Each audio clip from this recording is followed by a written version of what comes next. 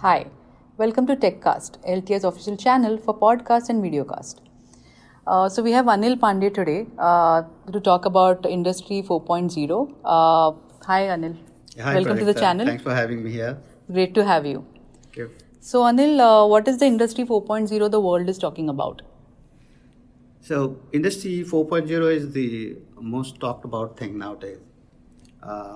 It starts with convergence of physical and digital. That was the fundamental ideology behind how do we converge physical and digital together. The challenges the world was facing was when it was product, plant, and aftermarket to be integrated. The challenges were manifold across. Products were getting redesigned. The processes were not nimble. Plant needed modernization, and all of these things needed some technology to come in and solve it for them, right? So that they are able to reduce the cycle time of production, speed to market would increase. So that's how Industry 4.0 came into existence, and so bringing in new experience, connecting all of those services, and going near the point of sale to capture all the customer input that will affect the quality and design of the product. Assembling this together is basically Industry 4.0. So why there is a need for this transformation? So if you really see, market is forcing now that you produce something which will give new experience to the customer. Right. That means change in design. That will mean that there is a shorter cycle time for rolling out products in the market. Absolutely. Now, you may not be geared up with all your plant and machinery of that kind. The plant need modernization. And usually the modernization will happen by replacing the plant and machinery. It's a huge capital investment. There's a lot of cost involved in this.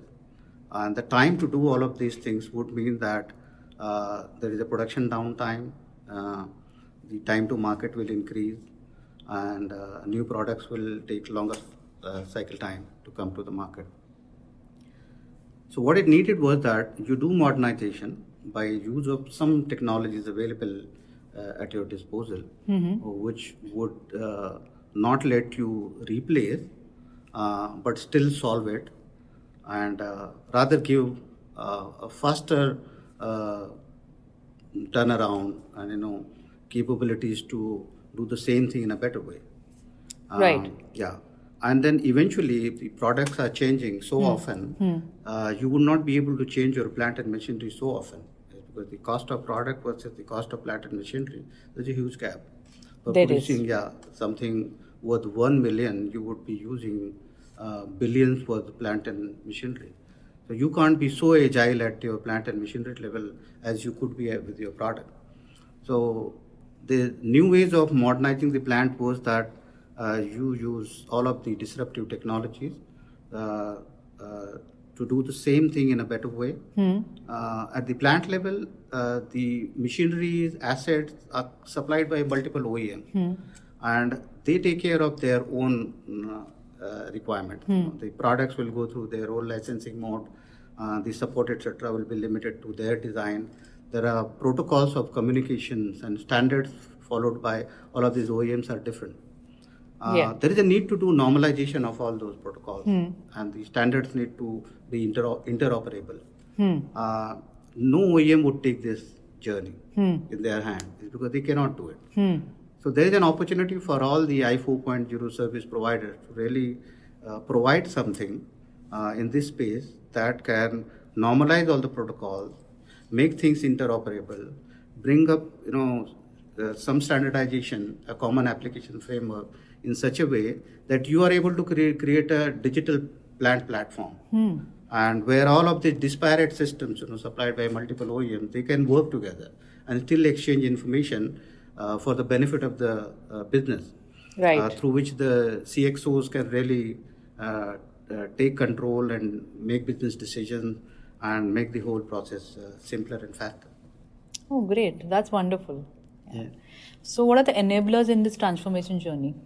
So fundamentally, they say that if you make things autonomous, so things will start happening. But having said that, what will it need to do? So robotics and control, command center approach.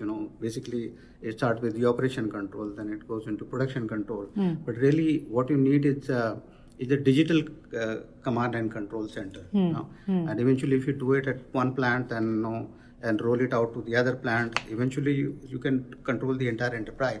That's when it becomes the enterprise command center. And then there is a need for the horizontal and vertical integration, which is actually the plant digital platform. Okay. And also, the industry needs simulation, before they really actually produce something. Right? So if you can simulate the product processes before they go into production, if you can simulate the experience itself, the rejections will be low and the quality will be very high. And fundamentally the 3 C's of connected product, connected processes, connected services is this is the fundamental enabler. If you can connect all of these things, you will get all the data for your decision making, and your organization can become then data driven. Data driven, yeah. And the other thing that is needed is the collaboration and crowdsourcing platform. How do you make all your ecosystem work together? And obviously adoption of new technologies like 3D printing, which is additive manufacturing, would help it, because when things are getting obsolete and outdated, faster, how do you support your old products which are there in the market? So that's where you'll need the additive manufacturing and 3D printing. And if you can create a marketplace, I think you're solving it. Oh, I see. Yeah.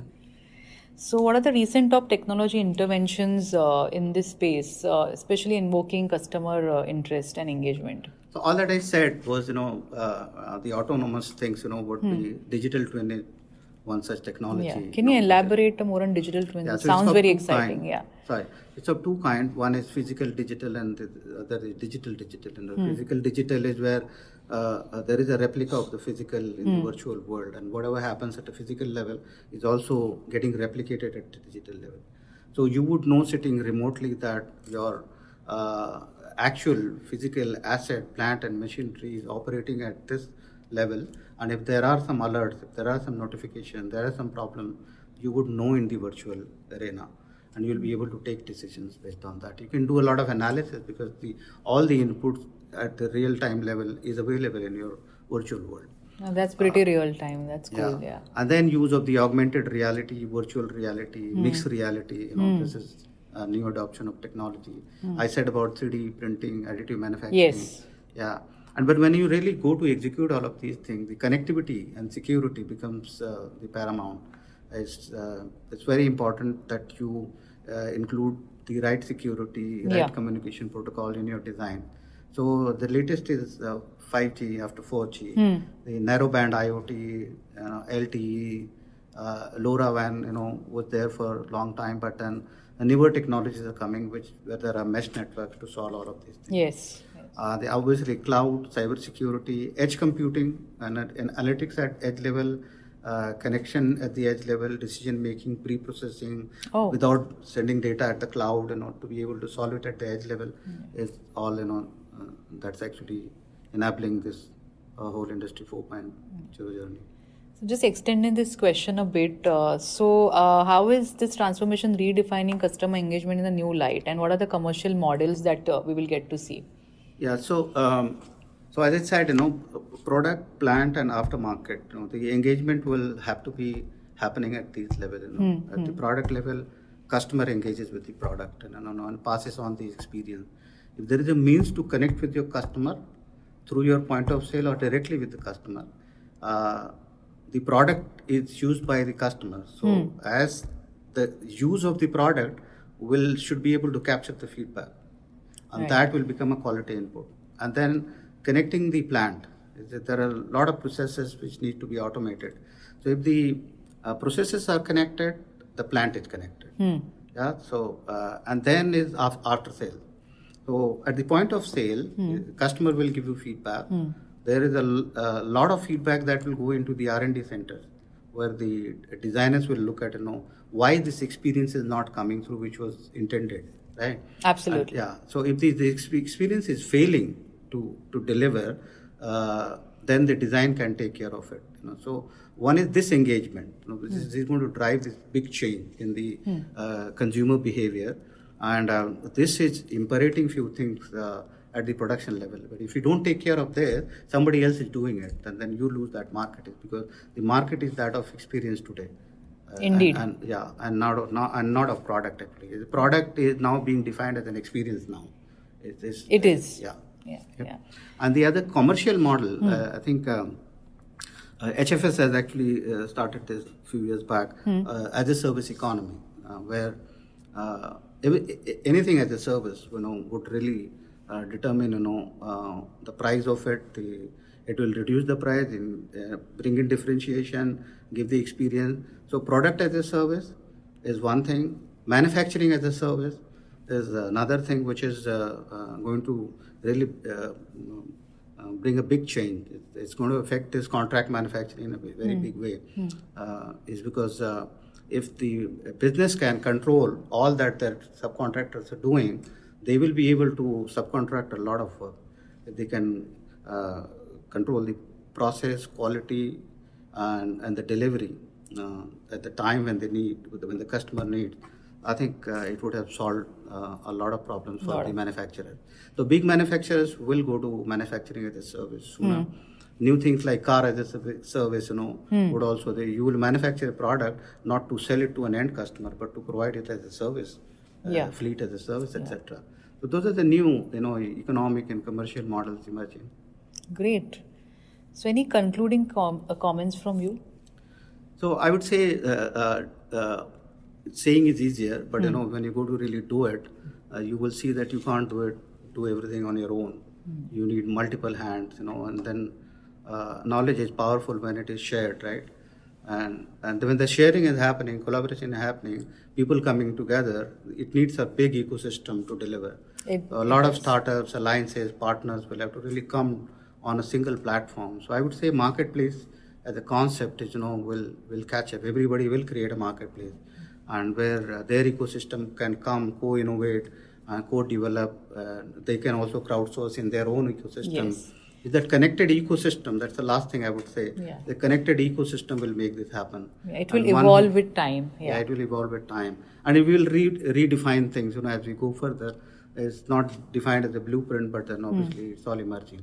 That is how I would say, Industry 4.0 should go further from here. It's very exciting. All of us are learning. We're watching. Yeah. Great. Wonderful insights, Anil. Great to have you. Thanks a lot for your time, and we will catch up with you soon. Thank you, Prajakta. Pleasure being with you. Great. So for more, stay tuned.